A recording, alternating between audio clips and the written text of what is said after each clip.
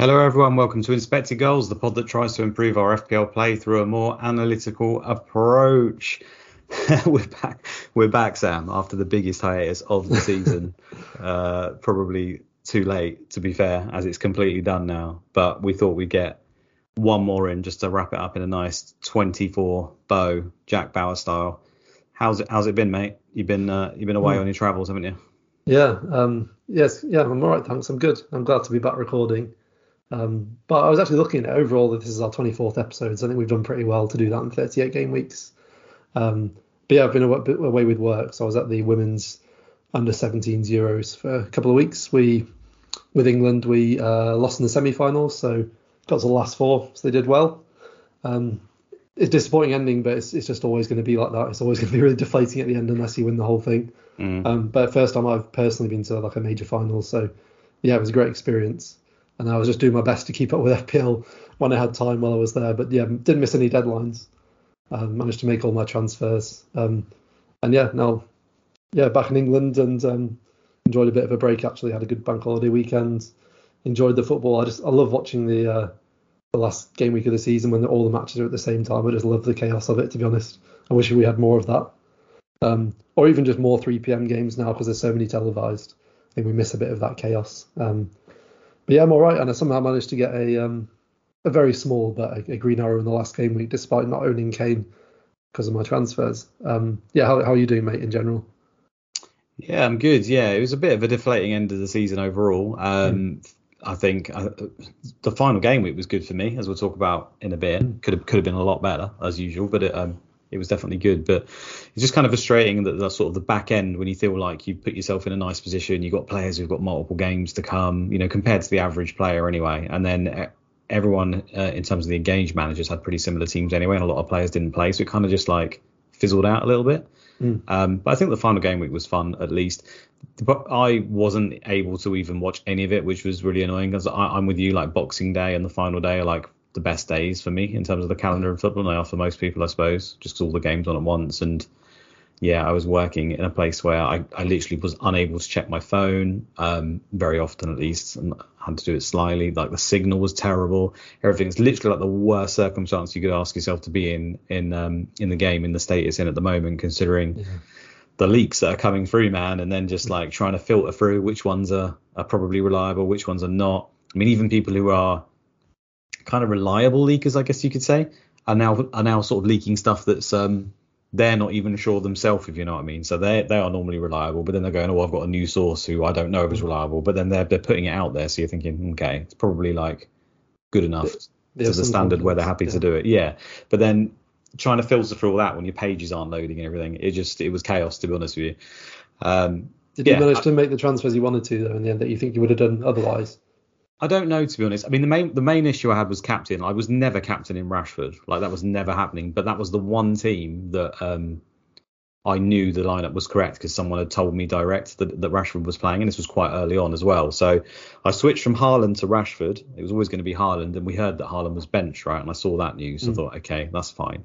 I was thinking about doing Salah, and then there was all these leaks about the Liverpool team, like Alisson not travelled, Van Dijk not travelled, and I was like, okay, I'm not going to do him just because I haven't seen anything else, and that sounds like a weakened team, so maybe he doesn't play. So I just kind of writ him off from my mind at that point. And I was like, okay, the only one I know for sure is Rashford. I can see he's playing up front. I don't like captaining players like that because they don't have the penalties and set pieces like I always talk about, and they obviously only just come back from injury as well. So I wasn't 100% sure it was a good pick, but I just didn't know who else was in my team. I did bring in Kane, and it was basically between him and Rashford, but because I had no leaks whatsoever on Kane, I was like, I'm just going to go for Rashford.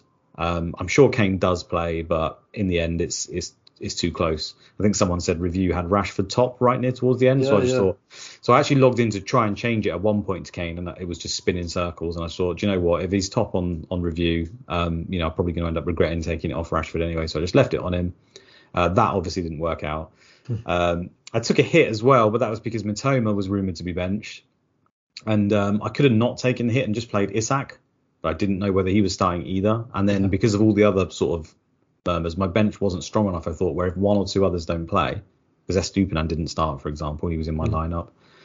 I had Shah, wasn't a particularly good fixture. And I can't remember who my other player was. But sure, probably. Oh yeah, Luke Shaw, who was out. Yeah. So I was thinking, I'm at the borderline now where if I don't bring in someone else, there's a chance I might have 10 or 11 players. So I thought it's worth it. It's the final day. I'll bring in a hit. And the only player I could afford was Eze because I was taking out Matoma, like literally within the range. I didn't really want him. I wanted Saka is what I wanted. When I looked in, because of the Kane transfer from Haaland, there was obviously just not enough money to do that.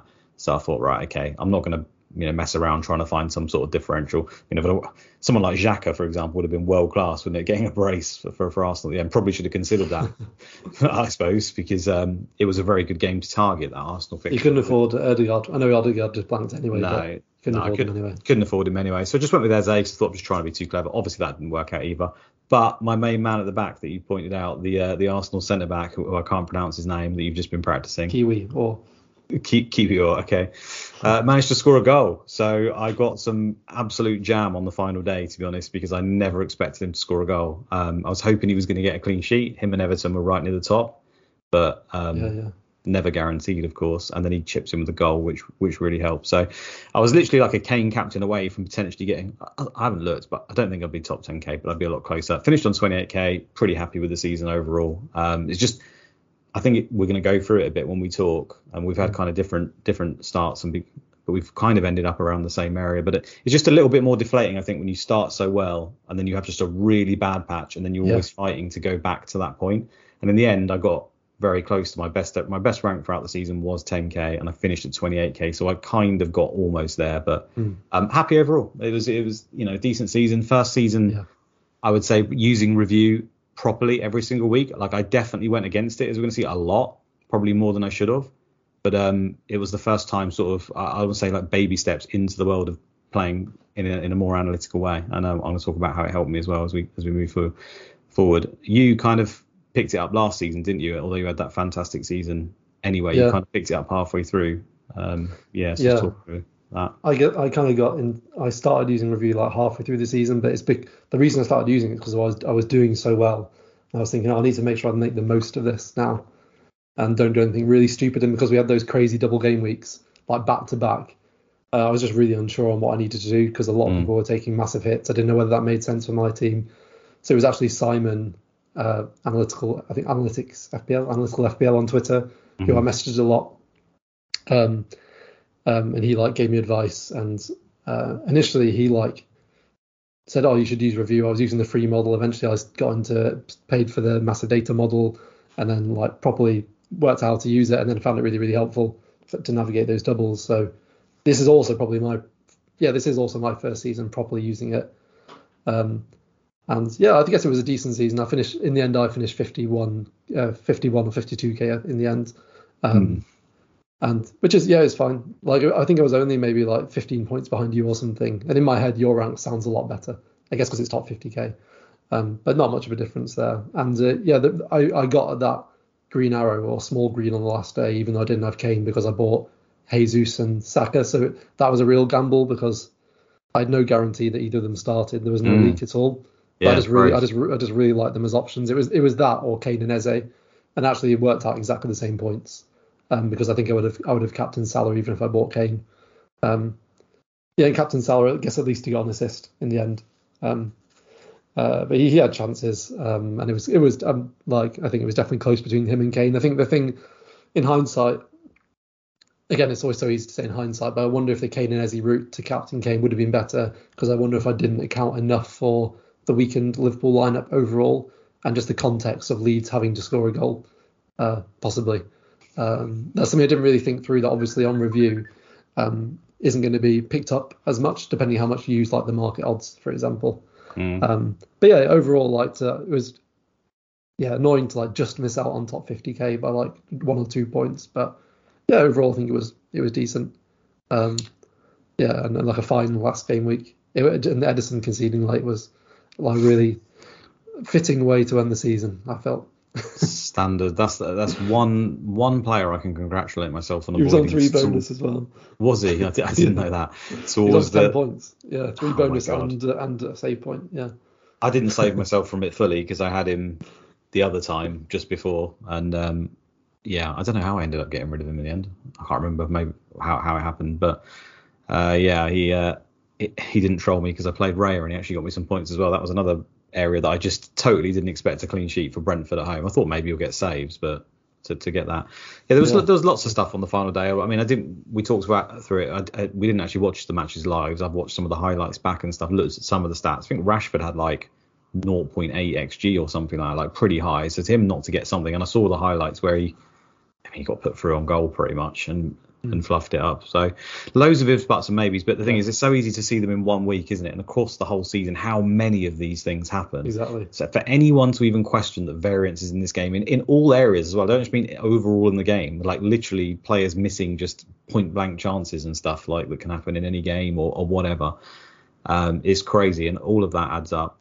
across the season to just make that particular outcome. It's like, I think even in hindsight, right, if we were to go back now for each of our teams, right, we made everything the exact same decisions that we've made to this point, all the same transfers, all the same, everything exactly the same, but we just put our captain on the best player every week. I don't know if we'd have won FPL, but it would be extremely close, wouldn't it? So just that, like maybe those 38 decisions, and maybe already about, I don't know, 25 of them we got right anyway because we captained our highest player.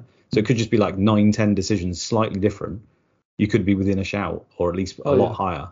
Just on that alone, which is just crazy to think about.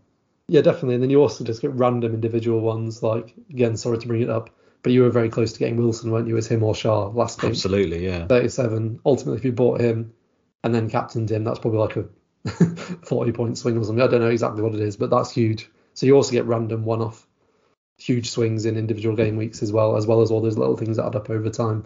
And that's a good example of it. Like, I think if people captain Wilson, like, absolutely fine. Like, if they thought he was going to start both games, they read the X-Men's like really well.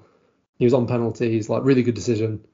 Like, I don't think those people got lucky that Wilson scored more points. But obviously, for the difference in points to be that huge, there is luck. But that doesn't mean people also didn't make a good decision in going for him and Isaac. So even good decisions, there can be loads of variance in. Like, even captaining Kane this week, again, a really good decision to captain him. Like, may well have been the best captain that others didn't pick up on, but for him to get his biggest haul of the whole season in that game week is also like lucky as well. It can be both those things. That's what I think. Absolutely, I completely agree. The decision. This is the really hard part when you look back, isn't it? It's trying to again separate the decision process from the outcome. It's extremely hard to work that out. The Wilson thing, when we now look at his minutes, we're like, okay, in hindsight, absolutely. And everyone would have had him, I suspect, if they knew he would play those minutes. Now you need to know, was that good play to guess those minutes and get that right? Or did you get lucky because those things were on tenterhooks and in another season, in another world, he doesn't play those games? I mean, he didn't start the final game of the season, did he? So we were kind of right, in terms of Wilson may not be able to play every game, but it just didn't happen in that particular week. So it's very hard to like work out whether you made a good decision there or not. And that's why I see ultimately some people don't care about any of that. They just go, well, he scored really well in 37, so I did make the right decision. I don't think that's the right process to have, but I can understand why people like don't beat themselves and just go, that's exactly what it was. I nearly in 37, I nearly had like an absolute horror show because I had the quadruple Newcastle defence, 3 defenders and Captain Trippier. And after the first game, I obviously had nothing from them. And also didn't have a Stupinan. So I was on them huge. I think I was down to 70k from 40k. And then thankfully Trippier then got those 2 assists both in the first half. So it was a really swingy game week. And then suddenly at half time I was thinking, wow, if they get the clean sheet here, it's going to turn into a big green arrow all of a sudden. And then it turned out being a small red. But that's just that's why double game weeks are so fun. It can just switch so quickly. And in that game week, it switched not even in the second game, but in the last 10 minutes of the second game. And he nearly scored again, Wilson, as well. He was through on goal a minute after he scored as well, right at the end of stoppage time. Yeah. But that's a good example of a swinging game week. And I think in general, I don't know if you'd agree, but I feel like in general this season, I've either been doing really badly or really well. I think mine's fluctuated a lot more, whereas you started really well and have been really solid the whole time. And had, obviously, like everyone, had bad and good periods, but have generally been around the same area, whereas mine's been maybe a bit more extreme in both directions in terms of luck and also how well or how badly I've played, I think. I don't think I've done too much different throughout the season. I would say that when the bad results start coming, I seem to be and I think it maybe is more just happenstance because of the double game weeks and stuff. I'm more liable to take hits and correct stuff when my team's doing bad, but that makes sense anyway, right? Because usually if your team's doing bad, it's because you've ended up with bad players or you've ended up with injuries or something's happened where then you need to fix a problem, and therefore like using single transfers is quite often too slow. So again, that's hard to work out. There's loads of things we could point back at. So many different things. I could go on forever talking about this sort of stuff. Like, the decision for people to get Alvarez in, like, I think it was quite early on, maybe. I can't remember what game week it was, 15, but like 15. 15 Alvarez. Yeah, as in there was the week where it was 2 weeks before the Christmas wildcard we had to wildcard. Oh, okay. Haaland was benched. Right, okay, that time. Yeah, I was talking about the more recent one where... Oh, sorry, yeah, just a couple of games. Obviously, the league's completely done, or it wasn't actually when people were getting him, and they were estimating his expected minutes. I think he's pretty much... I think he got benched maybe once and played nearly every game. You know, and I'm the guy who spends all the time on Man City. I didn't see that coming. I thought De Bruyne and Haaland would play, and then therefore there's not much room for him. It just ended up that De Bruyne ended up getting injured, and so was that a good decision to get him or not? I don't know. I honestly don't know. It's really hard to work out. Maybe he was always due to play anyway. Again, that's where it's hard to know, because particularly with that example, because someone's opinion might be, oh, those people got lucky because 3 starts were unlikely, and the people who bought him will think, well, actually, I thought he would start 3 times, and actually, I feel unlucky because he only returned in one of those 3 matches. What I mean. Yeah. So, people went big on like triple Man City attack, for example. Again, they'd feel annoyed that. Like if you got Foden, for example, and really called it, they would play a lot in these last few game weeks. You'd be really annoyed because you feel like you deserve something out of that. He played so well as well. And he got maybe got 1 or 2 returns. I can't remember. Yeah, he did. But yeah, you'd feel like, you could easily have had a hole there. Yeah, Bruno was the poster boy. Jack's in the chat saying about missing a deadline, and Bruno cost him. Yeah, I think Bruno was a big part of the back end of a lot of players' seasons. I had him and then took him out when I thought he was injured, and then got him back again for a hit, and it's only the very final day he actually returned any points. But I think he was top for XGI for like 5-6 weeks in a row or something, or at least near the top for quite a while towards the end. Even though De Bruyne got way more assists than anyone this season, Bruno created the highest XG, so had the highest XA all season of all players. And I think that was just total, so I don't think that's per 90. So that might be partly why. I've not looked at it per 90, but he had a really good season. Makes sense, but obviously Man United haven't had a striker all year, have they? So that's and De Bruyne is at Haaland, who's a freak finisher.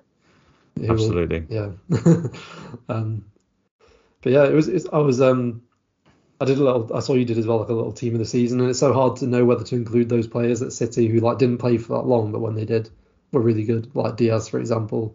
Or even De Bruyne, has played less minutes than a lot of other midfielders, but you kind of have to include him because he's so good.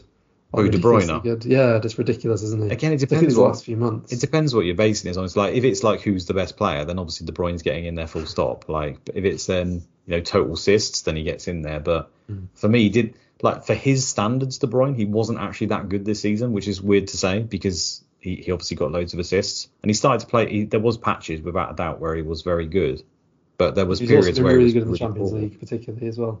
Yeah, in those semi-finals. I always err on the side of like give the person who rarely gets any limelight in those situations. It's like if there's 2 players where I'm not sure, I'll think, well, I'll give this one a go because they'll never see the day of light again, basically. And De Bruyne's always going to be in the conversation every single season. But yeah, I suppose that's not the best criteria to pick it on. Yeah. Let's have a little look through our teams then quickly. I don't want to. It's not going to be just about me and Sam's teams for here. We are going to do a little bit of that, but and answer some questions as well. It's just a very chilled out stream, hopefully. But I've brought up my team from FPL Review on the screen here. Now, Sam, do you want to talk us through what these things mean? Because I think for anyone who doesn't know, and it can be quite confusing. I've seen a lot on Twitter, actually, that people, as they start churning out this stuff, the analytical guys, you get lots of questions in the comments about what it means. So FPL and rank, that's pretty self-explanatory, right? We'll move on from there. Yeah, so this is basically a page you can find if you go to FPL Review's website and go to, I think it's like season review or something like that. You input your team ID and you get this table with all these different numbers for your team for the season. The top one is just your FPL rank. That's all that is. So really simple. Then there's your XG data. Now that's all post-event. So that's basically where your rank would be if you basically exclude finishing. So for example, if you picked a defender and they conceded 1 goal in that game, but from only one shot they conceded that was on target, or one shot they conceded and it was from distance, your XG data, that will improve your rank there, because it's either a sign of bad goalkeeping, good finishing, or luck. So it excludes finishing, which can be really kind of noisy and random as well. So it gives you a really good idea actually of decision making, particularly defensively, and in terms of whether you picked attackers who got chances ultimately.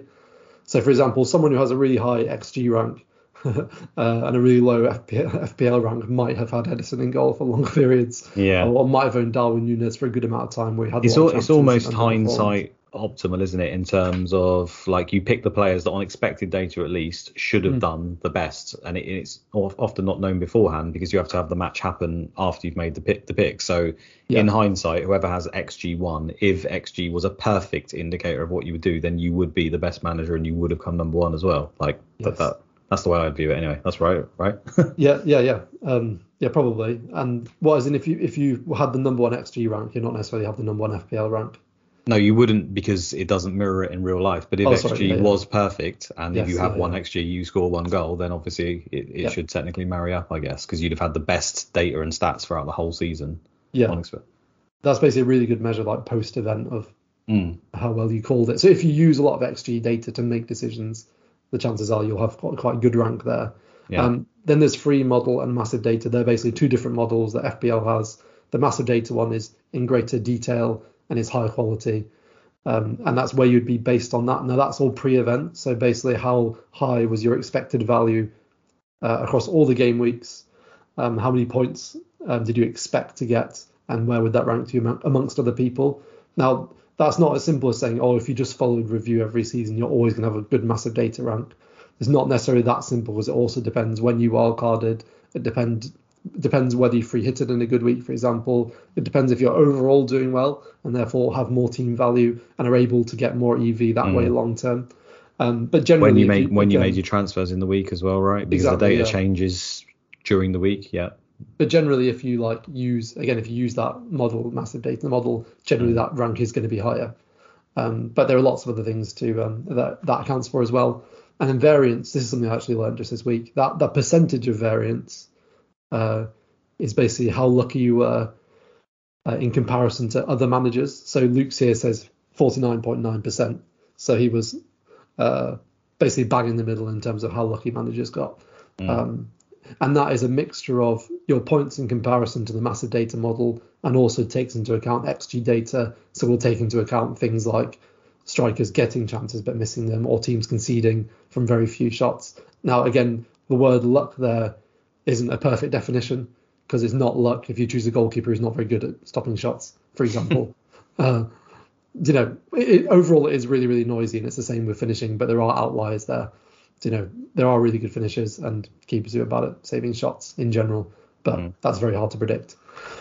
So that's what that means. And I mean, maybe if you chat it through, mate, now, because that's your team and kind of where you are on there. Yeah, I'm happy with that. I think I talked about it right at the start. I definitely used review throughout the whole season, and I would solve, I think, every week, sometimes multiple times. So I'm not surprised that it's pretty good. Like, I think that's pretty good. 2,500 for XG, roughly 900 in both of free model and massive data. Obviously, the variance one is not one you can really do much about. That's just part and parcel of the game. I'd like to have had better variance, but it wasn't terrible. So that's okay.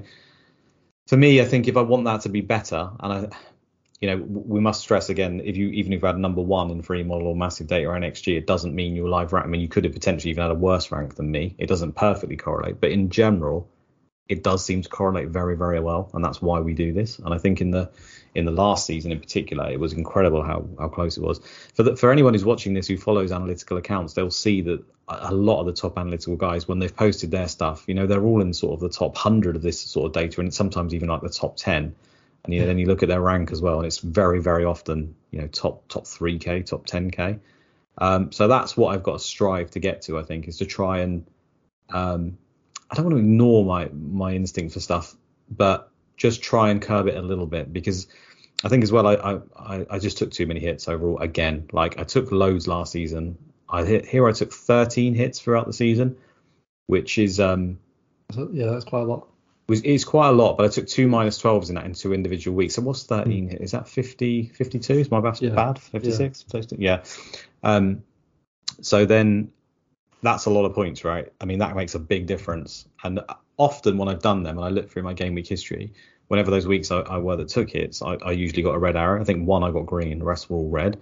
That's kind of expected when you take hits, I guess. But it is a sign where a lot of the time I bet whether I looked at my team, if I didn't take the hits and just left my team, or my bench player came in, I probably would just do a lot better overall. So again, I just need to try and focus like on that area of it. And I think that will, as a result, improve in all these areas here. Not necessarily XG data, but in terms of the massive data, definitely.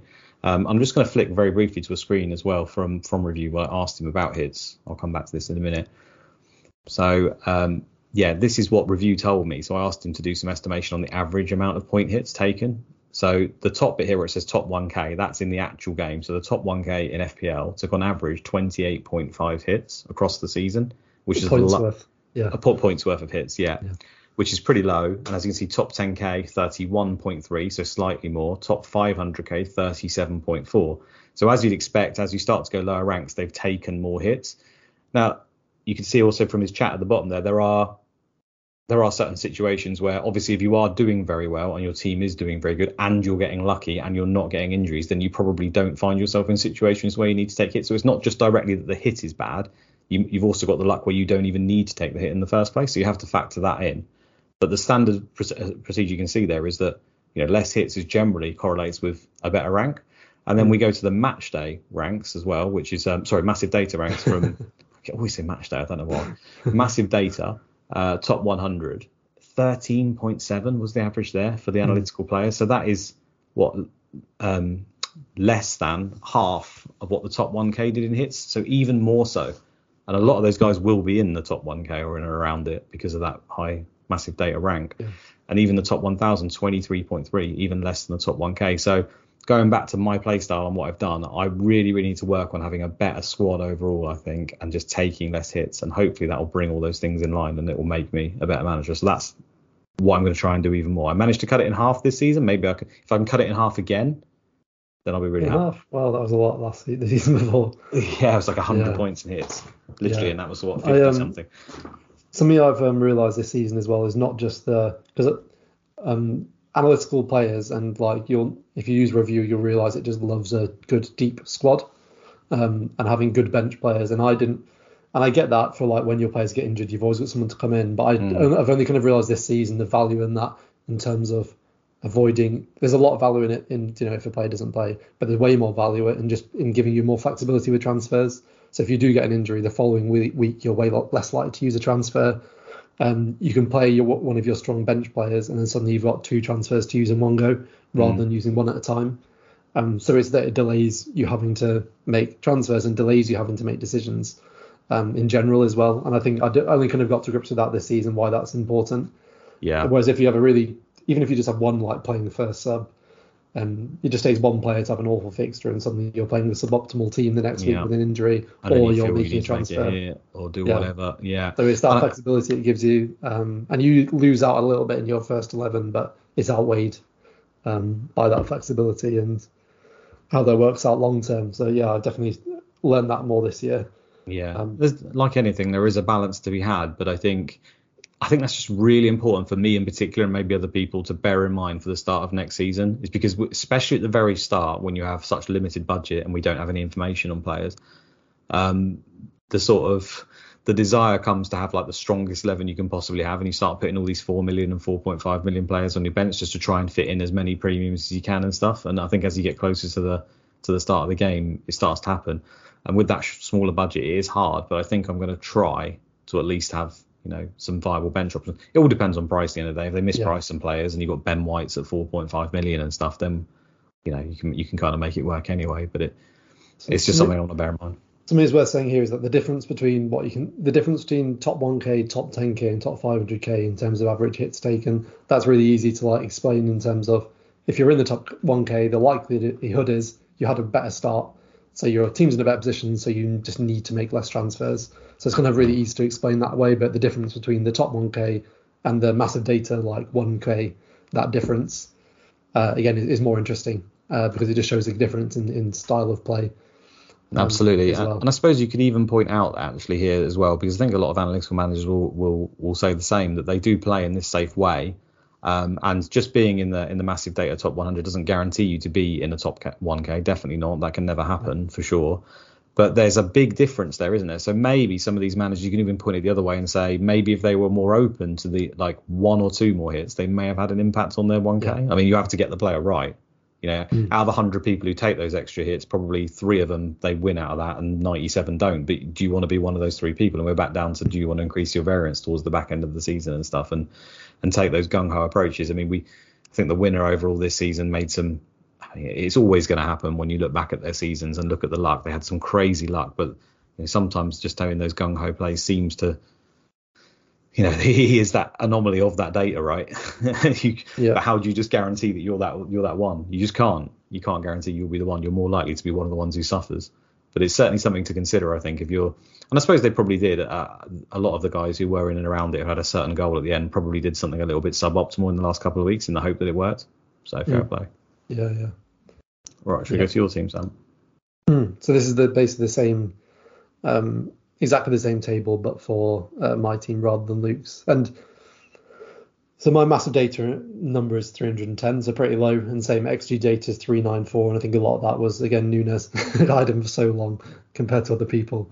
But my overall rank was 51k. Now, I think from the top of my head that my massive data number and XG number is really, really similar to last season. And last season I finished 1.8k.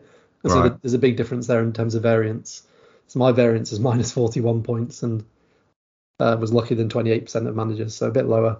So yeah, there's definitely lots of luck there. One thing that's interesting as well, if you put your team through this, is you see another image that you can see on the screen now if you're watching on YouTube that shows X-min security. So that kind of shows how many players you bought that played mins, and that's more of so mine's a lot higher than Luke's there as well, which just shows a difference in style of play. I think you take a lot more risks in terms of a player with lower X-mins but has a higher upside if he does start. Yeah. Whereas I'm a lot more safer and just like players I know that are going to play. So again, that's not that one's better. It's not as big a difference as I thought it would be, but a little difference. But that's just. I generally played safer though this season. I think I generally did play a lot safer. Yeah, there's a few I can point to though. It's like you always remember the ones that go I didn't even end up getting him in the end, but a lot of people got Iwobi right, and I was saying Sarabia is the one to go for. His XG was much better. He ended up outperforming Iwobi in that double game week. But I didn't even end up doing that one. So it's stuff like that where I'd be happy to more take the chance, right? And that's why I was so annoyed at myself for the Callum Wilson thing. Right? That was the one that really hurt me. But anyway, carry on.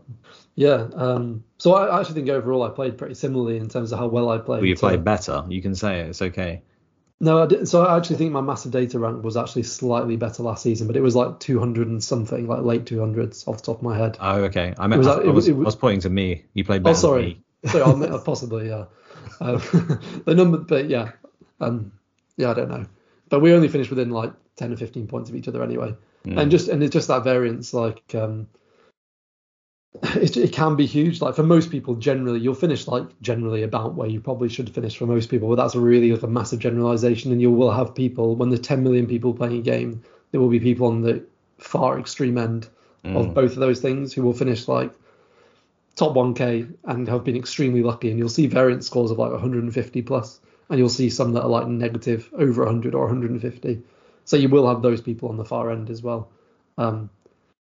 But yeah, like overall, I'm like fairly happy with my season, to be honest. Yeah, and if anyone knows how to manage that, if anyone knows how to manage the luck part of it, then please let me know.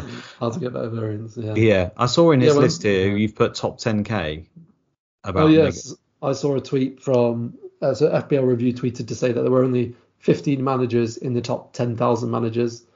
So what's that, like less than 0.01% or something? Who had a negative variance score. So of those top 10k managers, 895, whatever it is, have positive variance. So those 15 managers have done unbelievably well and made really good decisions to get in there, despite actually being a bit unlucky. So it shows just how much luck you do need, like luck, to get into the top 10k. But again, most of those top 10k players will have played really well also. So it's not taking anything away from them. Yeah, some will have played very badly though as well, and just got extremely lucky. Yeah, and there'll be some people who played really well that are like 250k. I tweeted about that like a couple of days ago, just saying that the game's just so wild, so don't get caught up on a number. But when we attach, when there's ultimately one number measures how good you are overall rank. Well, for most people, like it is easy for people to get attached to that, and you've just got to remember like it's an absolutely nuts game. Like you can play well and do really awfully. You can play badly and do really well in any game week, but also over the course of the whole season as well. And I think I've also I've definitely appreciated this season the importance in team value. Like generally, I don't take too much, don't read too much into team value in terms of it doesn't outweigh the value of of making a transfer later in the week. Like the difference of like 0.1 in team value is not big enough to outweigh having more knowledge to make decisions. But in terms of like selling players and losing a lot of team value, that had a big knock-on effect for my team. So for example, game week 15, when we knew Haaland was benched, in my head I was like, oh, it's only 2 more game weeks. I know Alvarez is starting, so I sold Haaland for Alvarez, captained Alvarez. He actually scored, so did well for 1 game week. But then that didn't work out well in 16, and then suddenly I went into that break and had like 1 million less value to spend on my team. Yeah. So then I didn't put nearly enough value in team value. So that's definitely something I've learned, is that was definitely a bad decision to sell Haaland at that time, even though I knew I could buy him straight back. The knock-on effect was huge for me because that resulted in me not having other players and just having a worse team from game week 17 onwards. So that's something I've definitely learned. And then another thing that I think, not that necessarily that I've learned, but that's just been like emphasized more for me, is just the importance of predicting minutes and how that's such a huge part of the game as well, in terms of being good at it. It's a huge skill element, I think, in terms of predicting that. And there's a lot of luck involved in it, but I think if you have a good read on it, you're going to be better than other players. And that's one of the reasons I really don't want. A lot of people want a deadline at kickoff of the first game. That's one of the reasons I don't want that, is because it's just another thing that makes the game easier for everyone, basically. Yeah, I'm not even going to get into that because it's just unsolvable, isn't it, as to what they do if you don't want that. Yeah. But yeah, ultimately, if you have it at the first kickoff, I just think you could have Man City playing at 12:30 3 game weeks in a row, and people just end up rotating their Man City midfielder, and it just really makes the game more restricted. But I think on that note, the one that you picked up on there saying you thought it was a mistake to sell Haaland to Alvarez, I think I do agree with it, just because in that scenario, there's pretty much no scenario you can think of where you probably don't buy Haaland back at some point from that, because of how good he was. Oh yeah, I was 100% getting him in 17 for that. And because the difference in price, like sometimes when it's like borderline, for example, like you think the player could drop to a point where it's barely going to affect you, you can sort of get away with it. But when that's probably not going to happen, you are literally just throwing money away, aren't you? On essentially 1 week, and it could be a really good week, like it was a good week, but. Yeah, I think I agree with you there, and I'll have to bear that in mind for next season. We're in a similar situation where it's like, do I really want to do it for just 1 or 2 weeks, and then probably have to buy the guy back for an extra million in like. It's a long-term impact. Probably not. Yeah. It was actually that game week. It was the game week where Alvarez scored really early, and then Cancelo got sent off and just killed the game. Oh yeah. And then Haaland actually came off the bench and he scored like a penalty in the last minute stoppage time. Yeah. I will say as well, though, I had a really high, seemed to, compared to most, like a pretty decent team value. I don't really high actually. Yeah, it was really high. I'd look at your team. I don't really remember doing anything in particular to make that happen. I didn't even make that early transfers that often. So I don't really know how that. Good start to the season. Really good start to the season. I didn't sell Haaland. I had Trippier early. There was lots of different things like that, I suppose, that contributed. But it didn't really help me, despite me saying that I think it's really important to have a good squad. And you would have thought, therefore, having a high team value would help in that area. It didn't really help me towards the back end, for whatever reason. I just, I had stuff like had Isak over Solanke, and then because I could afford it, but then that didn't really benefit me because Solanke outscored Isak anyway, and maybe that's just bad luck at the end of the day. But yeah, when you were talking about the minutes there, I think again, just getting players who are on the pitch it is so important. I know you can look at an individual game week and you can go, okay, this player came off the bench and he hauled and he can do it in 10 minutes and all this palaver. That's great. But overall, when you look at the broad sort of picture, and we've got players like McAllister in our team, and he showed it towards the back end. All the Brighton players that just weren't playing in the doubles, they suddenly become much, much poorer options as a result. And just not having players on the pitch, Rashford not starting, all that stuff had a big effect on our teams towards the end, I think. ended up scraping the barrel in some areas, having to make hits as a result of players just not appearing.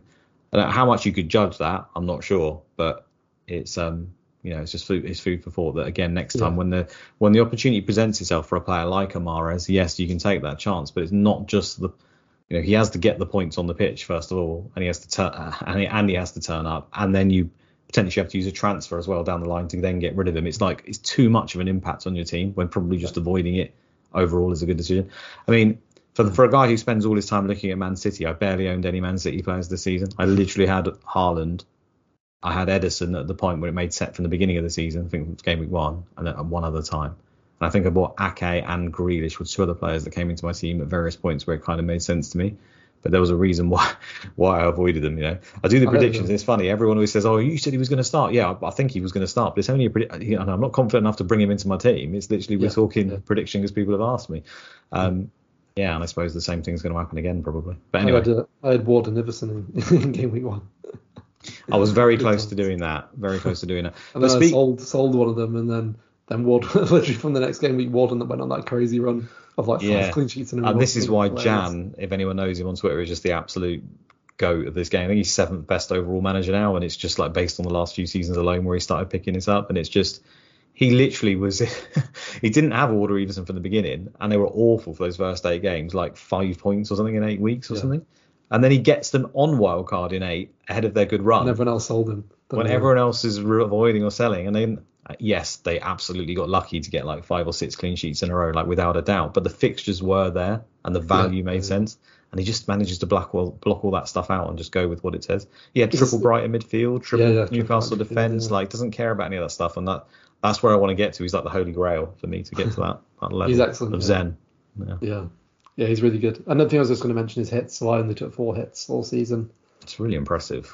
So, but there's probably 1 or 2 times I think in hindsight I probably should have taken one when I didn't. But I just have the opposite problem to you where I'm too scared to take them. But I also think it's partly the way I set my team up, because I set my team up with more secure minutes. It's just less often that it's EV positive for me to take one, because I've generally have players who play more minutes as well. But yeah, I took 4. I took 2 fairly early on actually. Maybe there's were there postponed fixtures early? I can't remember. But I took 2 early on, and then I took 2 around double game weeks towards the end as well. Yeah, we had the Queen's death, didn't we? Fairly early on. That was it. Yeah, did that result in hits? I can't remember. Well, we missed that was a whole game week cancelled, wasn't it? Yeah. So yeah, I only took 4. The season before I only took 3, and that was even more. But that was because I had such a ridiculous start. I just kept getting lucky and was in a position where I didn't need to. But I should have taken more towards the end of the season. I was set up really badly for one of the last doubles. So yeah, my problem is that I don't take enough actually. So there's a middle ground for both of us, I think. To be fair, I think nearly all of mine were at least on the borderline where it was like either EV positive, like about the same, or maybe just slightly under. Yeah. So it's not like I ever took them if it was just crazy. I think the minus 12 I took, where I got in Salah and ditched Kane and all that stuff, generally worked out pretty well.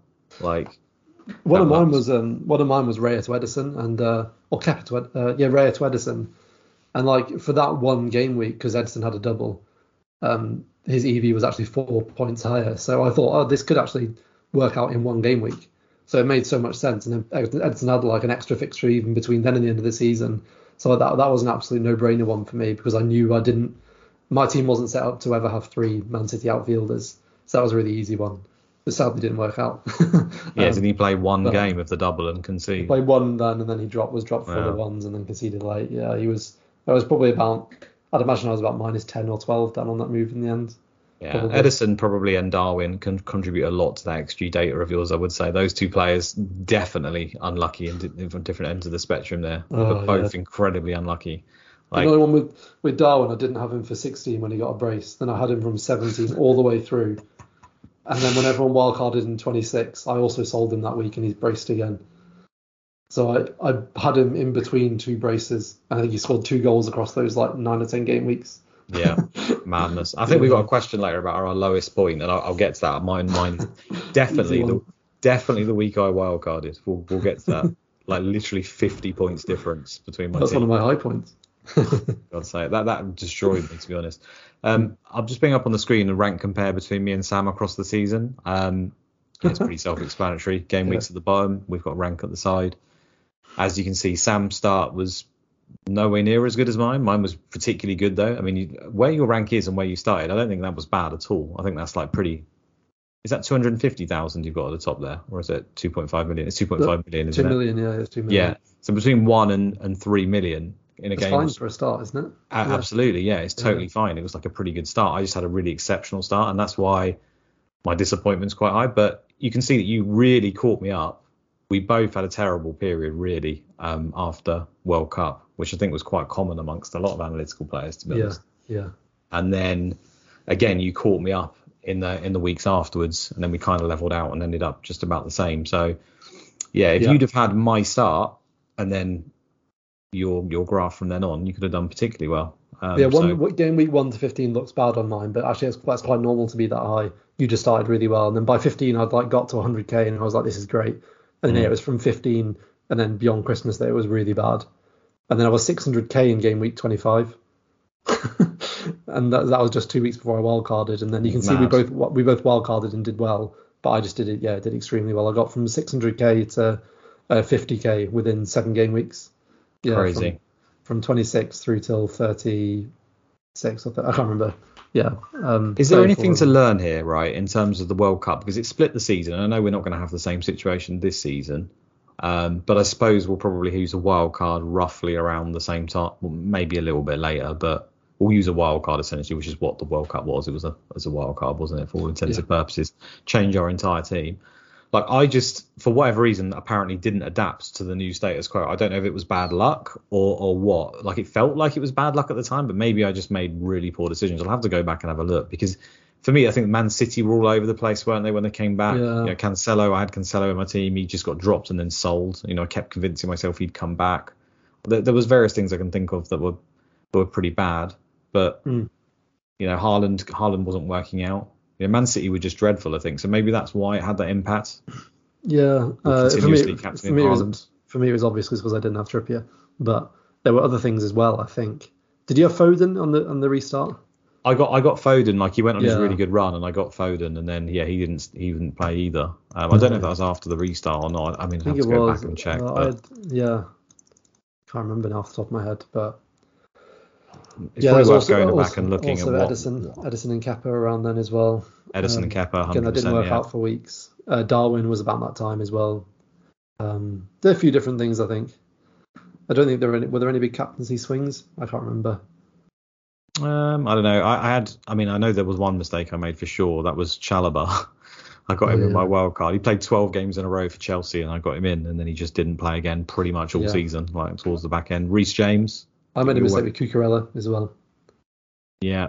I went Cucurella and was really confident in it, and then I think the game week after, lots of people went for Shaw and he scored. That was another one of my low points. I went Digne over Shaw, and he scored his goal versus Bournemouth, and he got 15 points or something stupid. So annoying, yeah. Cucurella was a mistake for me as well, I think. Horrendous.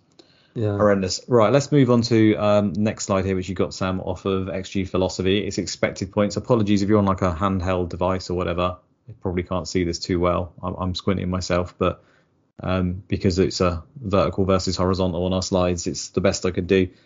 But I mean, it's really quite interesting. I only saw it just before the pod after you sent me, but we've got expected data on the left-hand side in terms of expected points, based on obviously the XG Philosophy of each game, which they tweet out often, and then the actual result of where they finished.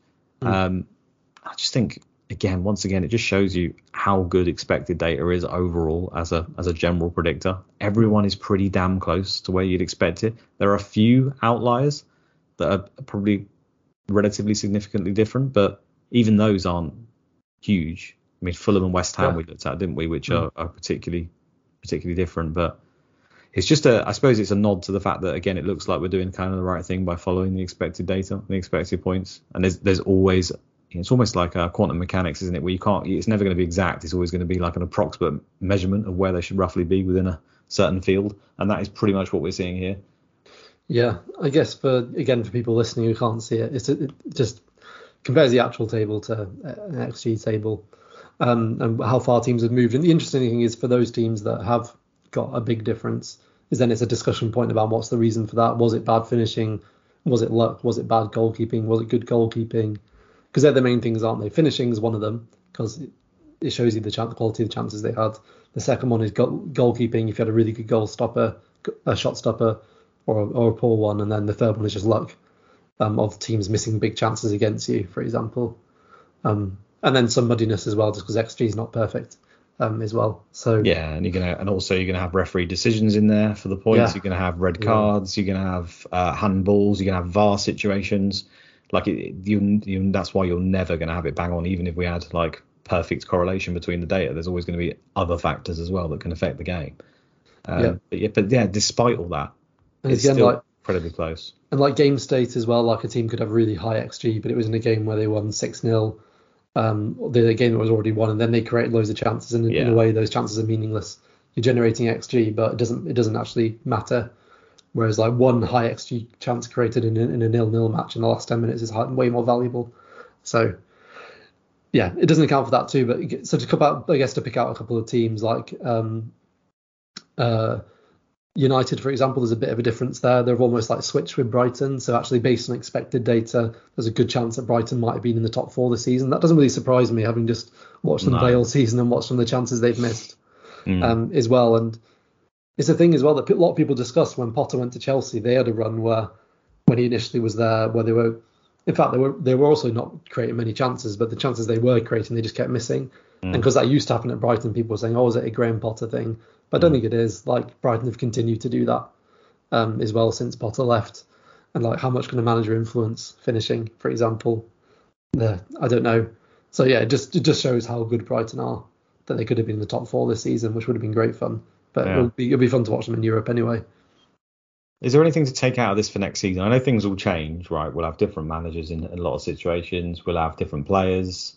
We'll have different fixture lists. We'll have all sorts of different things. But I suppose if there is anything to take out of it, it's stuff like Arsenal did actually a lot better than their expected data suggested. Now, you could say, well, because it's recency bias, I guess Arsenal tailed off towards the back end. They knew the league was done. They had some harder fixtures. Maybe that had them a bit. This is across the whole season, right? So overall, Arsenal probably weren't as close to Man City as they should have been. And I suppose Man City as well, as you can see, their expected data wasn't as good as it was in previous years.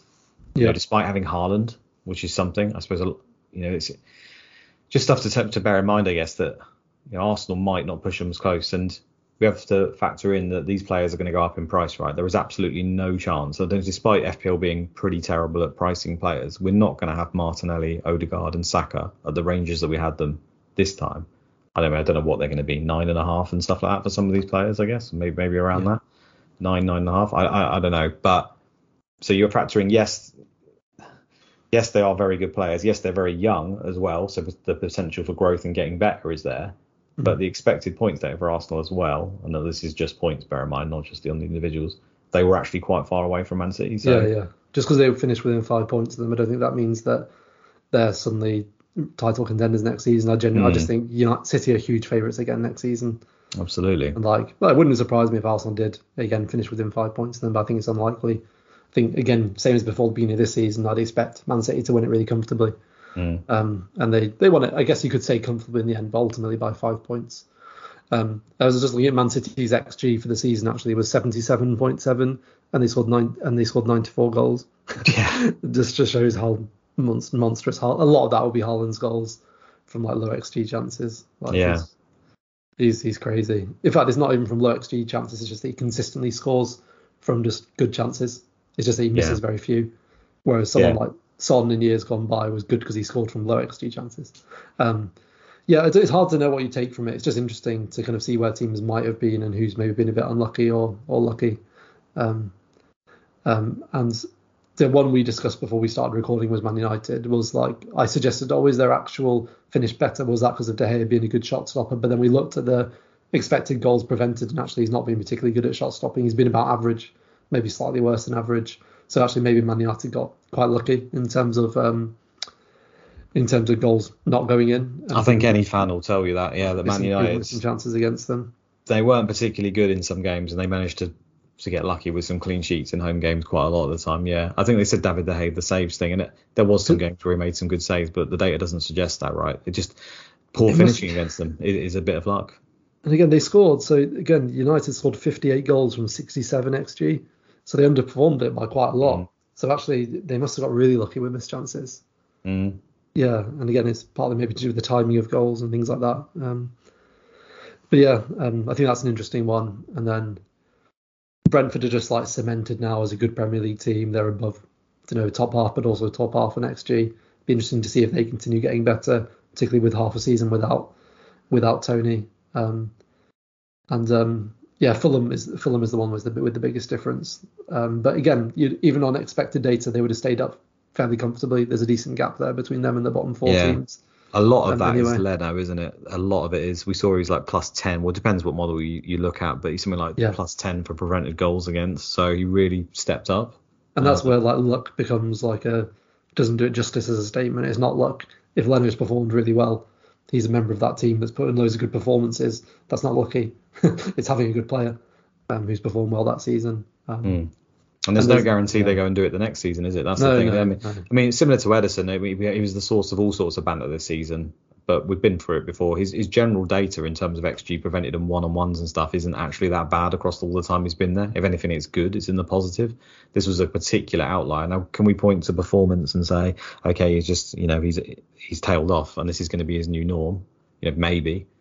But, when you're hitting sort of 20 clean sheets for every season that you've been in Man City and your stats are generally good, I'm about to get that gif out of I'll do it again with that dog next to it or whatever. Like that is potentially a thing that happens. If Ederson starts coming in at 5.5, there's people probably laughing at me in the chat right now. Like, I'll be there again. Exactly that. I will be there in and around the conversation. Unless he has just tailed off and he's useless, which, we can't ever rule out. But Ortega starting next season from the beginning. Yeah, I mean, Ortega, the few games he played, he ended up getting bonus and everything, didn't he? It was just... It's ridiculous. Absolutely ridiculous. That guy was cursed. I have no concept of that. Well, I don't really know, to be honest. I can check it out whilst you fill the gap with the dance or something. I won't fill the gap with the dance, but I'll talk more about this table. So Fulham and... He's 30. He's 30, yeah. I couldn't remember if he was like an older keeper or like one of the younger ones who just came through. He's one of those... Has he been... I can't remember even where they signed him from or anything, to be honest. Armenia, I think, yeah. Byfield and 1860 Munich. Yeah, he's played. Yeah. He's been around. Yeah, interesting. And West Ham are the other one who probably, and we knew this, like when there was talk of West Ham sacking David Moyes, like we knew it was absolute nonsense because you've just looked at they've been so unlucky in so many games. They were still creating lots of chances. They were defensively, particularly, they were really good. They just kept conceding from like one mistake or a long range shot. It was so obvious they were absolutely fine. And again, I would say it was exactly the same with Palace. They just had hard fixtures and they were never going to go down and never in a relegation battle. There were too many teams between them and the drop zone. Drop zone. It'll be a tough season next season for West Ham if they lose Rice, though, won't they? I think having a player in that middle area of the pitch that is just so good. I mean, Man City showed it this season with Rodri and stuff, and I just think it's so important to have a player in that position that can just dominate the game. Like I said, Man United highlight sign Casemiro, and the difference with having Casemiro in the team or not does make a big difference to them. An easy sort of in the twilight of his career, and he's still managing to perform. Yeah, there's talk of Rice maybe going to Bayern Munich. Oh really? Okay, I thought there was a chance he goes to Arsenal. So, I think if he does go to Arsenal, it will have massively improved them. But yeah, I just think, I mean, all areas of the pitch are important. They're obviously very important, but I think having a player who in that middle area of the pitch is just really important at the moment.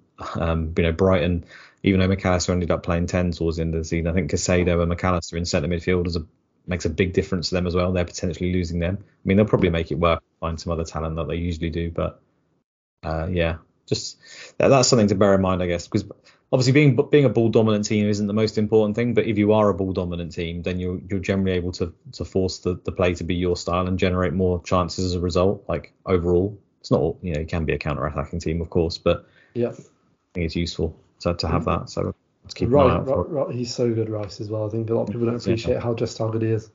I never really used to rate him particularly highly. I thought it was the whole English thing, but I think as more and more I see of him, I just think he is the real deal. He's great ball carrier, good at winning the ball back, good passer. He's just got a lot to his game, I think.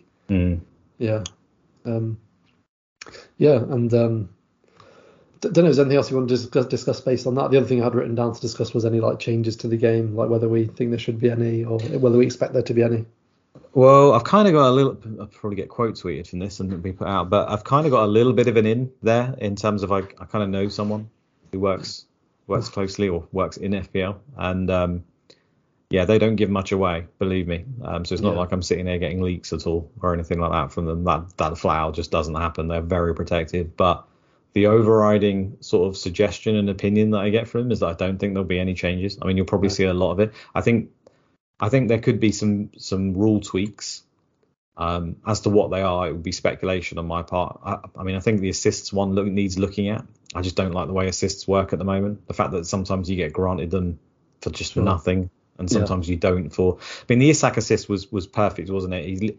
Every person who watches football and he sees him beat like 3 or 4 men and cross the ball kind of wants that to probably get some points in some way or scenario. Like, I know it bounced off of the guy, but it was an amazing piece of play that goes unrewarding in the game. So maybe there's something they can do around that. And then you get stuff like Harry Kane in the same week, to highlight it, had that shot like in the penalty area, and it was blocked by a defender about 2 yards in front of him, bounced like, I don't know, 20 meters behind him in a complete opposite direction. And then the guy scores from that. And that goes down as an assist. Now, Isak was actually trying to assist. Kane was not trying to assist. And then they give an assist point for the opposite way. That just doesn't. That highlights to me the ridiculousness in the rule, and it comes down to that. But anyway, whether they'll change that or not, I don't know. They could go with Opta assists, which doesn't include rebounds, I believe. No, but it also wouldn't include Isaacs. Yeah, so they could go with Opta and then make but we will include rebounds. But then you need to come up with a set rule that doesn't include intent, I think. Trying to work out the intent of players is just nigh on impossible. I mean, everyone who knows who's played the game, sometimes you aren't particularly us who aren't even that good at football. We're not particularly aiming for a person. We're aiming for an area of the pitch a lot of the time. Yeah, exactly. Yeah, like there wasn't much uproar because not many people owned him at the time, but a few did in the analytics crowd. There was a Trent assist. Yeah, it was just slightest nick. Yeah, slightest nick. He's smashing it across the face of goal, and it takes a little deflection and goes into whoever it was, their path, and they tap it in. It's an assist, and it was given as an assist by Opta. Saka's one as well. I think he got an assist taken off of him for. Yeah. And I had him for that as well. I mean, Isaacs wouldn't be given an assist by Opta, I don't think, because because it deflects enough. It's completely different, but I get it though. I think that's one area. If they maybe just go with Opta, and it also just removes any kind of annoyance at FPL. Yeah, they can just literally brush the shoulder off and go, well, Opta have decided this, so that's what it is, and you just have to take it on the chin. It's less overall points, so I'm not sure whether they will do it, but I think it just makes the game better, because I don't like those moments when it doesn't feel fair. The rules are muddy, but there was a couple that were just was definitely wrong. Edison's was ridiculous. It was a joke. Oh, it's just a mistake, yeah. I mean, they can make mistakes. The way it works again there, I know a little bit about it because I did work at BT Score Zone at one point, and I've even been to where the gold accreditation panel was, and I was working for different things I've done in the past, and at the end of the day, there is a person or maybe 2 or 3 people that will make a decision based on stuff that they see. So they are making that opinion at that time, and then they may change their mind later, as you see from the accreditation, and it goes through certain reviews. I'm not going to get deep into it, but they have to go off of what that person or that group of people have decided at that time, and they can make a mistake. They are humans at the end of the day. Yeah. But again, if it was just Opta, again, it just removes that. It removes the responsibility. It does, but then it comes down to when do you take it from Opta? What's the Opta feed? So do you take it like they do at the moment, where you go with Opta and then after an hour, I think it is at the moment, after the final kick, is that right, for the day, for the points? Well, okay, that's fine. But then the next day, Opta may have updated their feed and it's changed again. So then you have the conversation of, okay, when do we finalise that? Yeah. Yeah. I feel like within the same game week should probably be the rule on that. But be fine by me. It's an interesting discussion. Like Mark, that I didn't own March, but ultimately he scored a goal and it wasn't given. Yeah, that was particularly annoying. Yeah, that was. But like I said, it's a mistake and it happens as well. And with their current rules as they are, they kind of did the right thing. They just couldn't change it afterwards. Yeah, you can't change the rules later because otherwise you have to do it all the time. Annoying, but I certainly wish they did because I'd have had more points. But yeah, that's fair enough. It's just, the annoyance comes from the fact it was given a goal, and I don't think there was enough to say, oh, that's not a goal, and then they changed it back to a goal. So there's other situations where it does feel ownership led sometimes. I don't think it is, but when a player scores and you just blatantly think the goal's going wide or a deflection, and they just don't even bother even looking at it, if it feels like. And then some players, it's like the microscope's on them. Yeah, possibly. There's a couple of other things I wrote down. So just again, something that people discuss every year is just defensive midfielders. There's not enough route for points. So even though they're cheaper for that reason, you just never end up buying them anyway. So like Declan Rice, there's no point in being in the game. No one's ever going to own him unless maybe he was suddenly on penalties or moved more advanced. Even though he's only 4.5, like it's still even you'd have to be like 3 before you consider buying him. So they need to either be really flexible with pricing and move those players to even cheaper than 4, for example, so they become proper enablers and there's a reason to own them, or you maybe change the bonus point system so it's easier for them to get points or something. I don't know, but like maybe something there. Transparency about price changes, but everyone knows that would be helpful. I really like that. I mean, people like the whole thing of do you go early, do you not go early, but sometimes these things are just completely out of your control, right? Yeah. I don't like that either. I think that there should be, at the deadline, the prices move situation.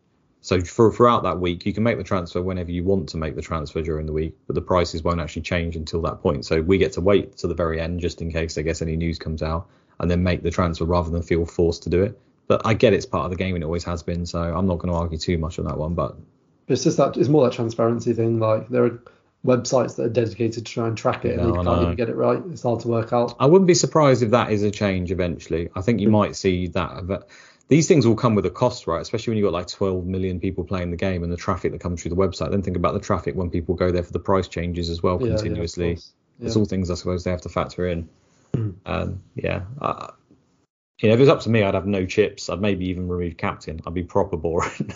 Oh, no, I don't like that. I know you say that. Yeah, I don't like that at all. Well, I like the chips. I think it just adds another element, like trying to get into a bench boost, etc. But yeah, particularly captaincy. Like, they're already, like, for example, Haaland this year, people are complaining always pointless because everyone captains him every week. But that's not true because we didn't captain him sometimes. But if there was no captaincy, he would literally be pointless because everyone would just own him. You can't do anything about that. If there's a player that good in the game, like I know you can price them really highly to put them off to begin with, and that's something they should probably definitely look at. Whether they will or not, I don't know. But what can you do if a player's just so good and everyone wants him in a team? We've been there multiple times in the past. Suarez's and Salah's and everyone. Like people are going to own them regardless. Yeah, but if you don't have captaincy, then they are absolutely pointless. If you have captaincy, they still... Well, you say that, but people who take into account the maths and obviously doubling their score, definitely. But I still think you'd see massive ownership for someone like Haaland, even if he was like 14 million and there was no captaincy. No, that's my point is that you would. So you would... I still think 100% of people would own him. It's just you wouldn't have the opportunity to differentiate and captain him or not captain him, basically. Right, okay. So there's a point to him being there because... If Salah plays Leeds or whatever and Haaland plays Arsenal, suddenly again, he's not pointless in the game. He's valuable to people who still choose to captain him against Arsenal, for example. So yeah, that's why I like that. Because again, Trent, like he's already pretty pointless because he's not a captaincy option because he plays in the same team as Salah in years gone by. This year he was interesting because not as many people owned him. But yeah. I think I preferred it with just one wild card. Now we have the other one in the second half of the season. Oh no, we always had that. Sorry, one free hit. I quite like that. I do think in general probably less chips means more skill. I guess. Like if we had no wild card, for example, you'd have to be really forward planning. I don't know. I think the chips are definitely better for engaged managers because then you can plan when to use them. The average player just uses them whenever, don't they? So they are more of an advantage for a skilled manager. But maybe between engaged managers. No chips maybe would be more interesting. I don't like the way they are get out of jail cards. I do agree with that. Like, you get extra free hits thrown in and stuff, and you don't have to manage your team in advance. But again, it's I don't think it's going to change, to be honest. I don't think that area will change. Maybe in the future, but they haven't. In the past, I remember there was all-out attack, but I'm talking like 10 years ago. That long ago? Have we even had chips that long? I don't think we've had chips 10 years. Well, maybe 7 or 8 years ago. There was a chip where you would have 4 strikers. Yeah, that was right at the begining. Yeah. I can't remember which one replaced that. Was it free hit? I don't know. Maybe the chat will know. Yeah, but to be honest, I would be very happy with no changes as well. Like, the beauty for me of FPL is the simplicity of it. You ultimately have like 2 or 3 decisions to make every week. Who do you captain? And do you make 1 or 2 transfers? And then who do you bench?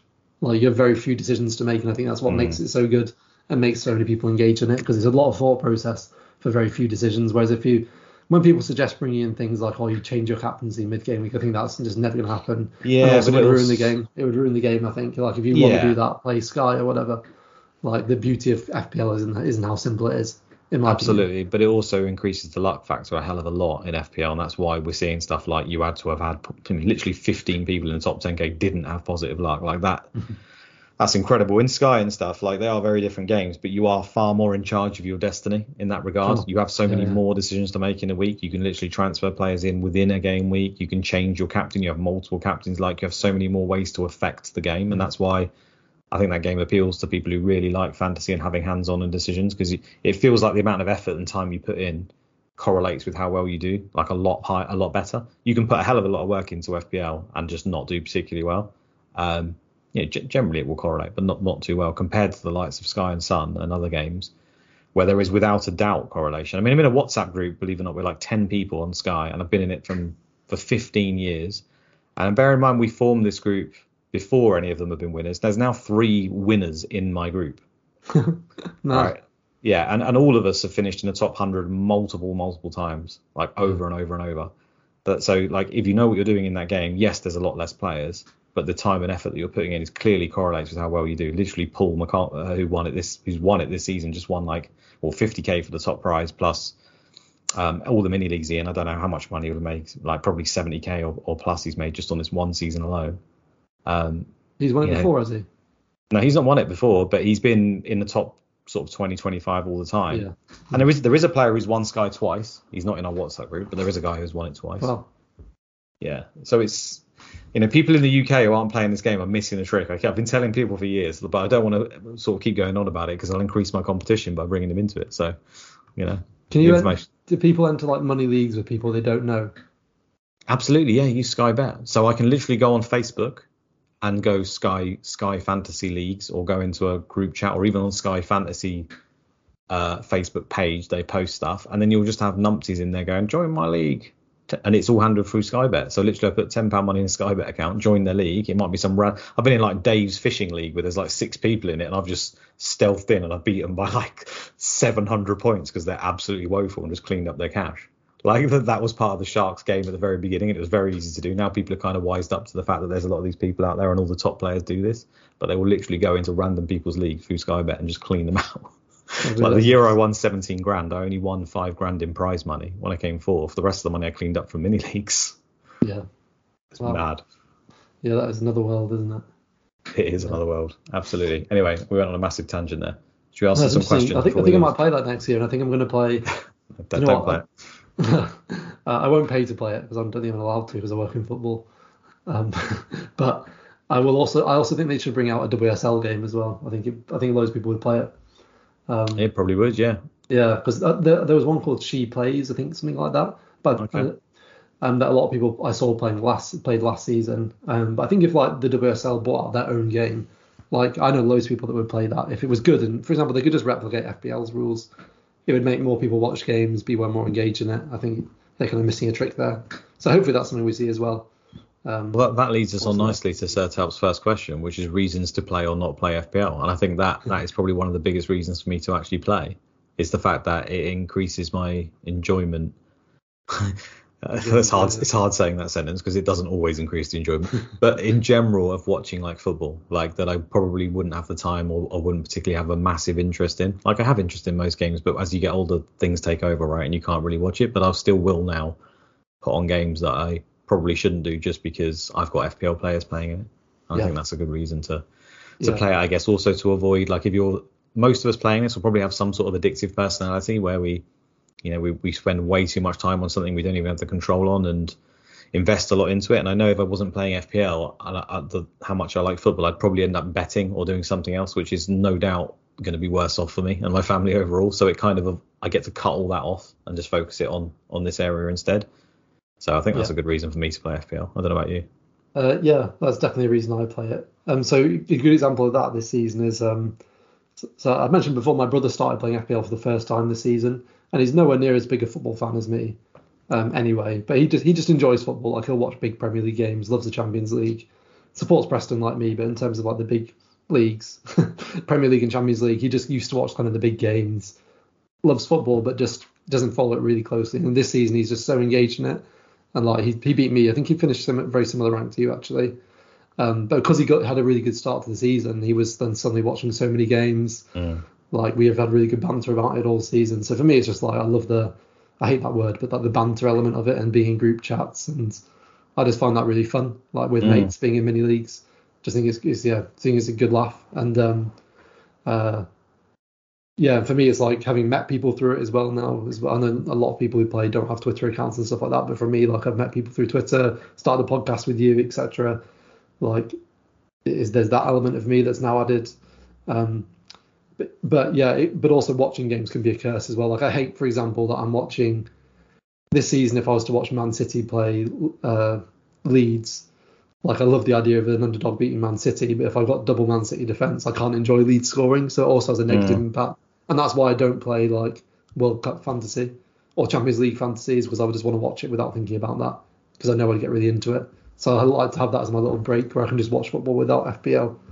But I would say if people like and again, another serious reason to play it is if you are someone who struggles with like, thankfully I've never struggled with it, but people who struggle with like gambling addiction, as you said before, I know people who, for them, FPL is like an amazing outlet and it's helped them recover from like a very serious addiction. So I think that's a really good reason for some people to play as well. Also, and again, another serious reason not to play it is if it really does impact your mood. Like it should impact your mood a little bit, otherwise why would you play it? Like it's going to make you feel gutted when your players concede and happy when they do score, for example. But if that's gone to an extreme level where it's impacting your day to day, like ruining your whole weekend, again, I think that's a reason not to play it. Absolutely.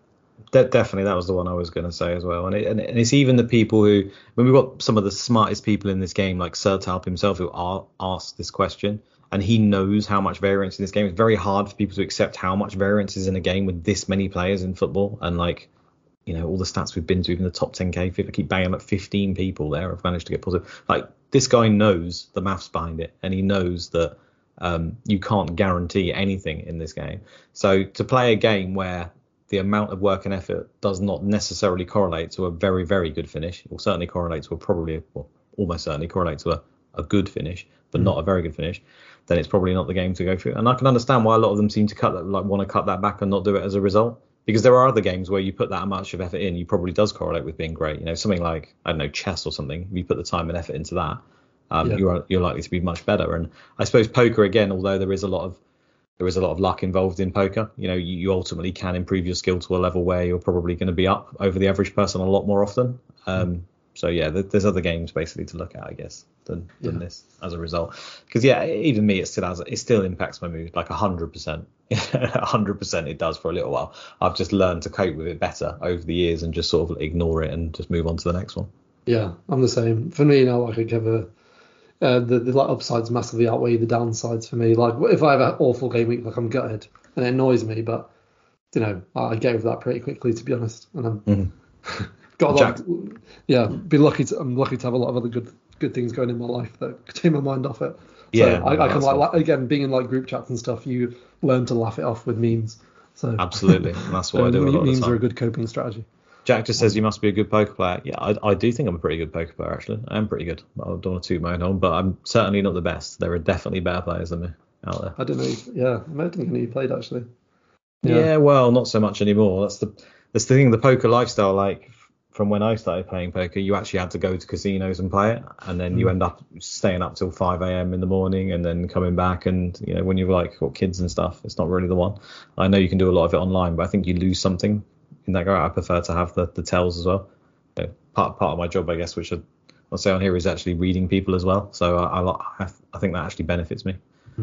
So anyway, what's the next question? Luke is a palm reader in his first time. Psychic. I read arse cheeks. Just tell your future.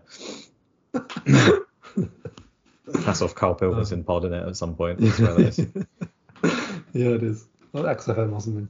Yeah. No, actually, it's on Idiot Abroad. Pretty sure it's Idiot Abroad. Yeah, where he reads his arse cheeks and then go on then, and he's going to have cancer and die, and he has to go. Is it the China one where he had to go put like a letter underneath the mountain, otherwise he'll have bad? I think it might be that. Something like that, yeah. Can't remember.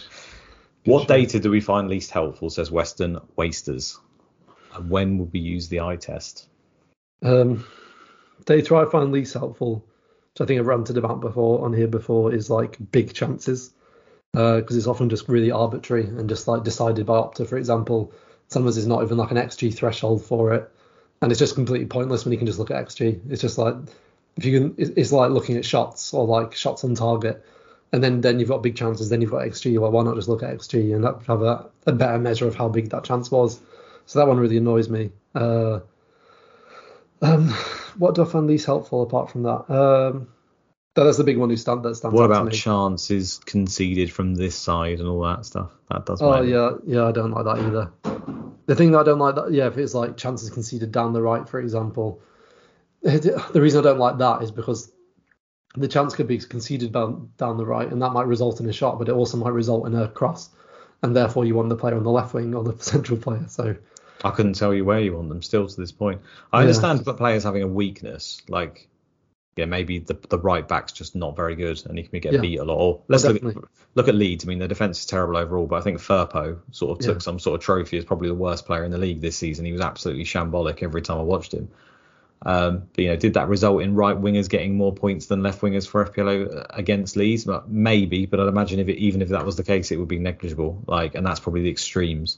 It just changes from game to game. The chances are created in different ways, different That's another thing as well. The tactics used by today's managers, to a large extent, it is very much tweaked to the particular match. The better the manager, the more chance that is the case as well. It's not just one plan fits all. So I just think it's captured by XG data anyway. I'm not saying it's not helpful, but I just don't find that helpful.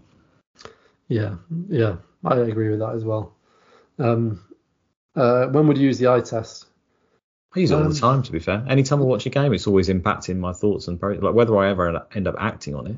But I certainly watch a game and think, oh, okay, Rashford doesn't look particularly right. I know it can change in an instance, but it might be like, okay, Rashford's just come back from injury, combined, you know what I mean? And he looks like he's ambling around the pitch. Like, I don't try and let it affect me to the point where, or for example, I captained Rashford this week, despite he'd only just come back and he looked terrible in the last game. I thought he was really bad. I know he ended up didn't getting points, but he still ended up with like 0.8 XG this week and could have easily scored. So that balance again is tricky, but I certainly do use it all the time. It's just whether it overrides anything or not. Yeah, same. I just think, and I also think there are things like a player can constantly be in really advanced positions, for example, and not be passed to, or you can pick up on stuff like that. But to be honest, in general, I wouldn't say the eye test. Watching football really doesn't impact my decisions that much, to be honest. And I sometimes think actually if I didn't watch any football, I wonder if I'd be better at the game. Quite possibly. I do think it's useful in terms of when players, I know I just said it, but coming back from injury, I think that gives you an idea of where they are in their fitness, because we're not given that information by managers. We're sort of sold, I think he's kind of ready to start a game, and then we don't know whether they're just bigging him up and they're trying to hope that he is and trying to put minutes in his legs. So I think there is a noticeable impact with some players. It's like Luis Diaz came back from a long-term injury, right? Who knows how he was going to play? But I think anyone who watched the games will say that Luis Diaz looked pretty damn good from the moment he came on and was performing well. But then you'll have other instances where a player will come back and they don't look right for whatever reason, and it might take them a long time.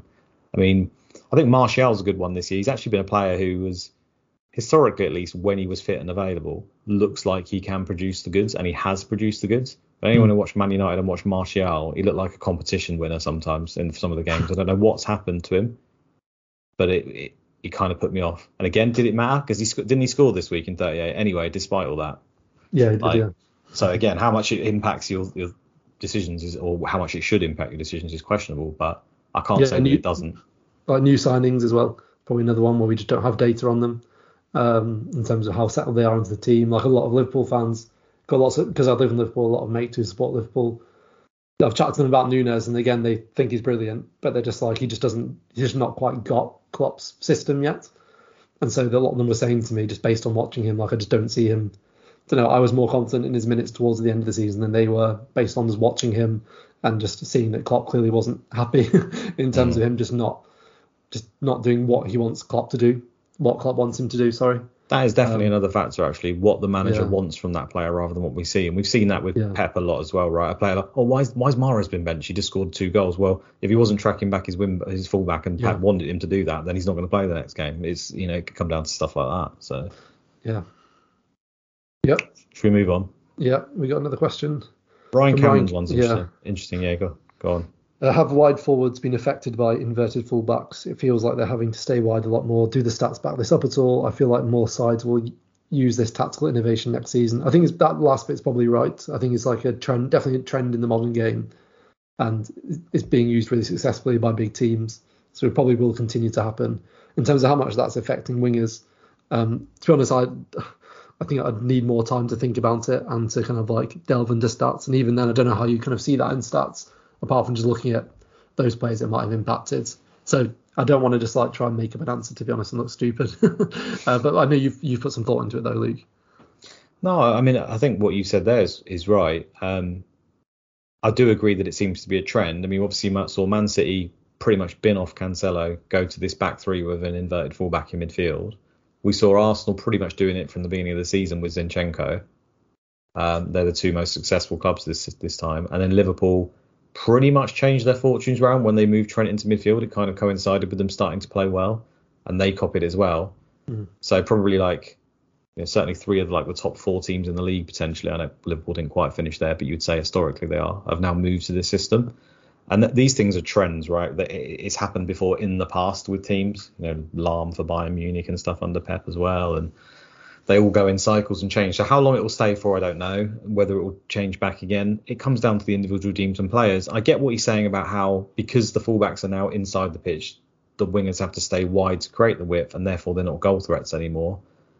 Yes, maybe in some occasions, but you just always have to judge it on the individual teams and players, I think, because Zinchenko does that for Arsenal, yet Saka and Martinelli were fantastic options. I know Martinelli, you can say, his positioning slightly different depending on who the centre forward is as well, maybe slightly more further forward and holds width. But again, these things change from game to game and the personnel they've got, and to pre-know what they're going to do with those players and each game and then chop and change and react to that just seems too hard when it's like, well, Martinelli is just a good player, full stop. If the price is right, people are going to have him.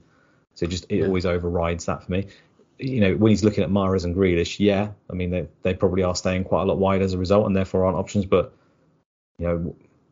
Grealish was never really an option, I would say, for most of the season, apart from the fact he was cheap enough and playing a lot of games. He wasn't really ever there in the data. He's certainly not a Salah, is he?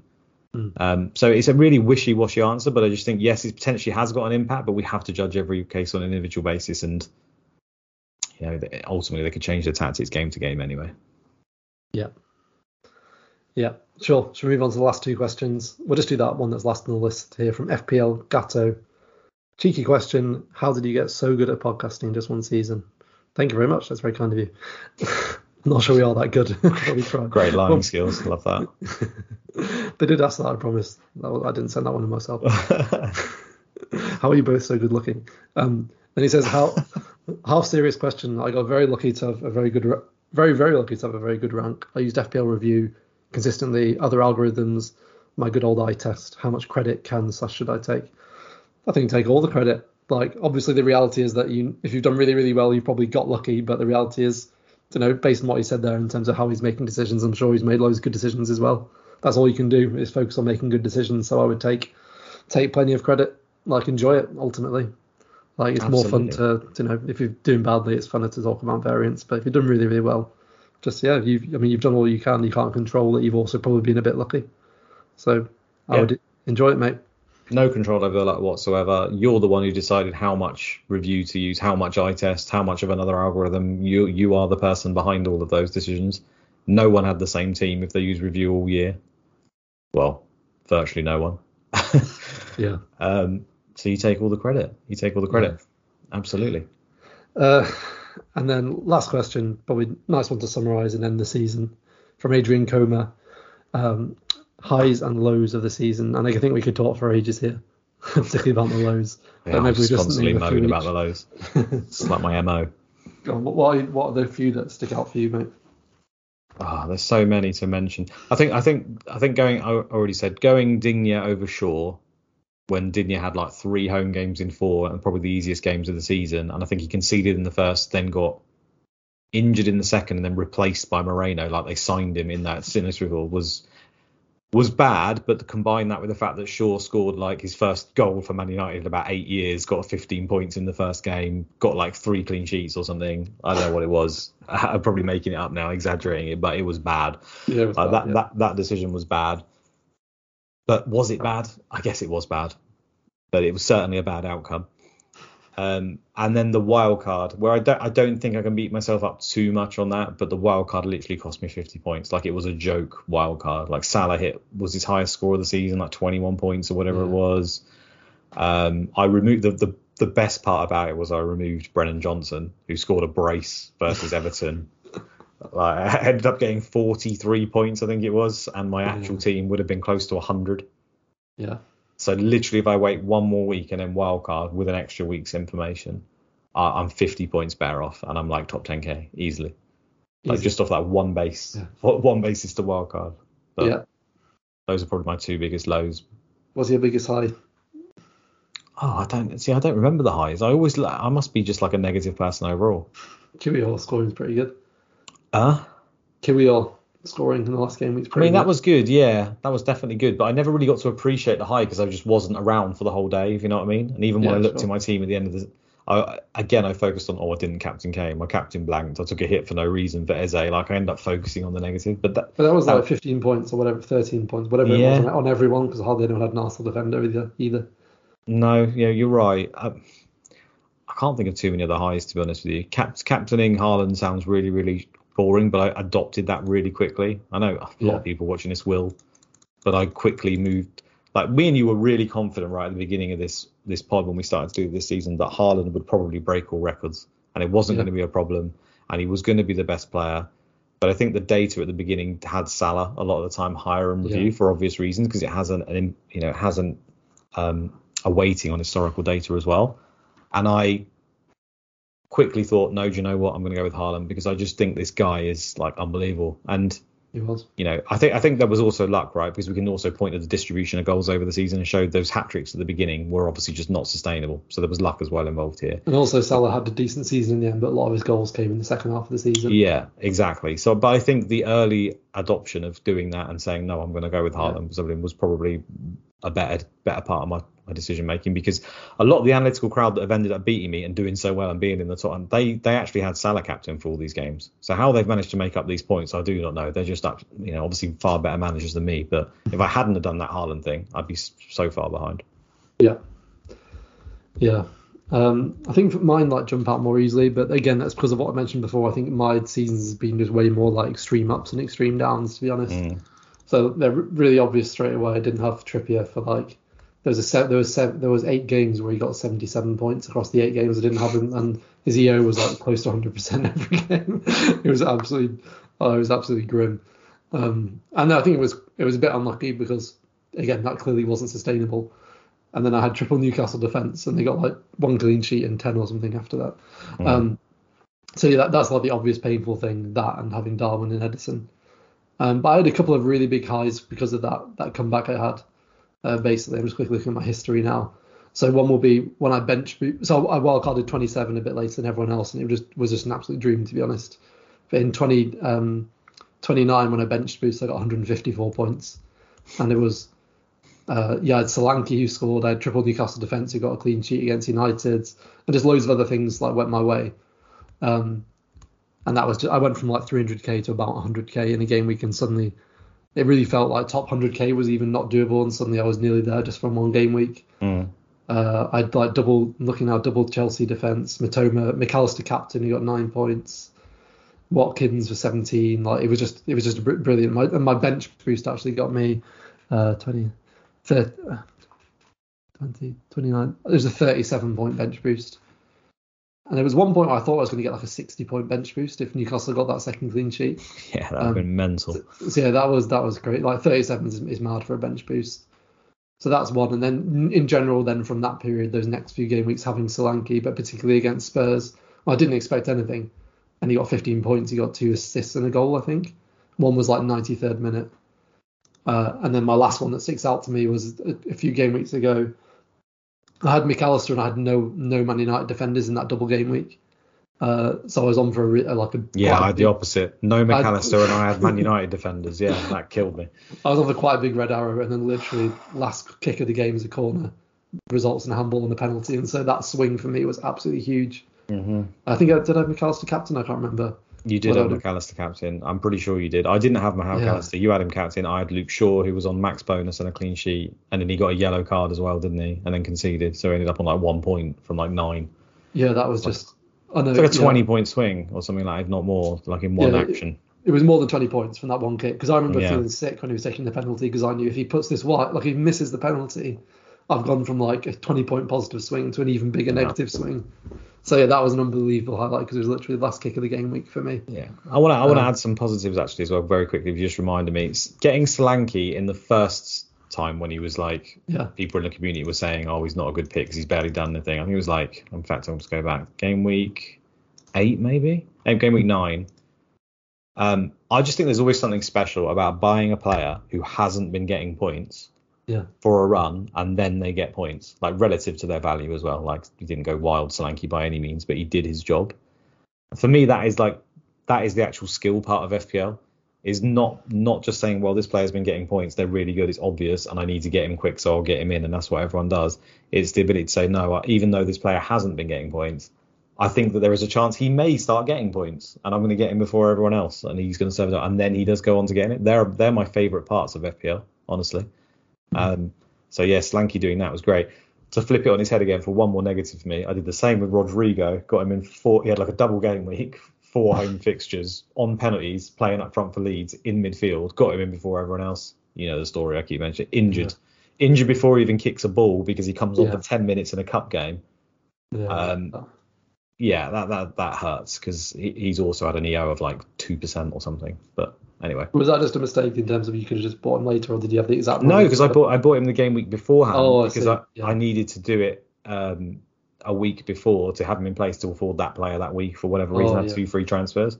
Yeah. So I literally had no option. Like if I wanted the other player, I can't remember the circumstances, but I had him a week before that. It's not like I bought him too early in the week and I could have waited. That wasn't the case. Yeah. Jack's got a quick question in there.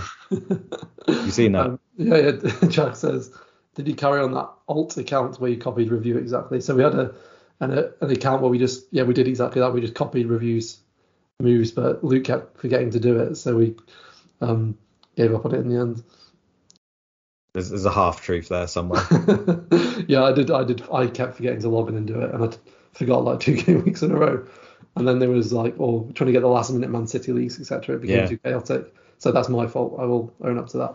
I think the weeks you forgot, it actually did really well as well, did it? There was one week in particular where we left it and it got like ridiculous points. But yeah, there was one random week where I wanted to captain Salah, I think, and everyone by then was captaining Haaland, and he was like 0.1 ahead on review or something. Yeah, and Salah hauled. It was like Salah's first haul of the season or something, but I forgot to do it. Never mind. Never mind, indeed. Yeah. Okay. Yeah, I guess this would like we don't know what we're going to be doing next season. Like we hope to still be podcasting in some form. We don't know if it'll be as regular, whether we'll do it more on Spaces because it is a bit less time consuming. Where we continue it on here with like more guests or like less frequently to save a bit of time. We're not sure yet, but we've got a few months to think that through.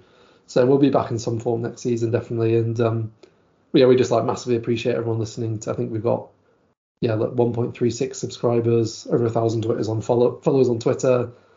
About 1,000 people listening every week if you combine YouTube and podcast listens. So I just think we just massively appreciate everyone listening. It's been really good fun. Yeah, absolutely echo that. Thanks a lot, guys. It makes it worth it. Thanks for just tuning in, sharing everything. It's been great. And sorry for the lack of pods towards the end, but it was kind of happenstance. We only ever wanted to do it where it was fun and enjoyable for me and Sam and not felt forced. So and some of the weeks, I suppose that's part and parcel of being the analytical, or trying to be an analytical pod anyway, is that, you know, how much thought and opinion you put behind it is quite hard some weeks, because some weeks there's just a very obvious move. And, you know, there's no point me and Sam just coming over and going, yeah, we should just copy review here and, you know, get Haaland in and captain him or whatever. So we try to avoid making content for content's sake. So I hope you can understand. Thanks a lot, guys. And we will be back next season, like Sam says, in some vein. Perfect. Thanks, guys. Enjoy your break. Enjoy your break.